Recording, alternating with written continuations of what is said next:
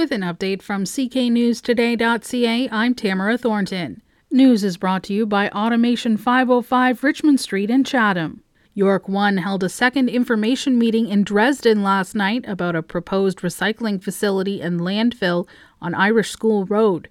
Ward 4 Councillor Jamie McGrail says it was a night of tough questions and very few answers.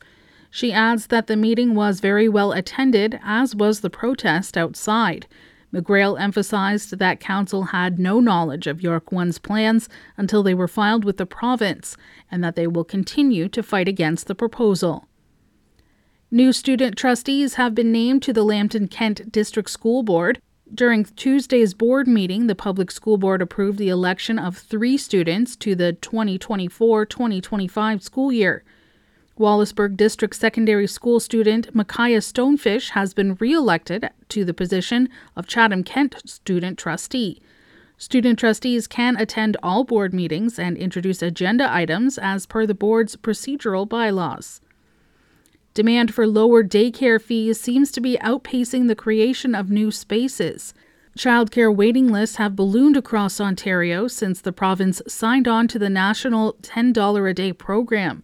The Canadian Press says that some municipalities have kids waiting an average of 6.4 years, meaning they'll age out before they have access to a space. Government officials warn that the province could be short 8,500 early childhood educators by 2026. The Body Shop is shutting down a third of its locations across Canada. CTV says that the international chain will be liquidating 33 Canadian stores, half of which are in Ontario. The Body Shop hopes that Ontario court proceedings will give it breathing room while it considers alternatives. It's not clear how many employees will lose their jobs due to the closures. In sports, the Toronto Maple Leafs host the red-hot New York Rangers tonight. This afternoon, the Detroit Red Wings take on the Florida Panthers. In the PJHL playoffs, Wheatley is in Moortown. Currently, Wheatley leads the series 1-0, and Blenheim visits Amherstburg. Blenheim leads that series 1-0. In women's hockey, Toronto faces Ottawa, and Boston is in Montreal. In the Basketball Super League, the Newfoundland Rogues visit the Windsor Express. And in MLB spring training, the Toronto Blue Jays host the Atlanta Braves.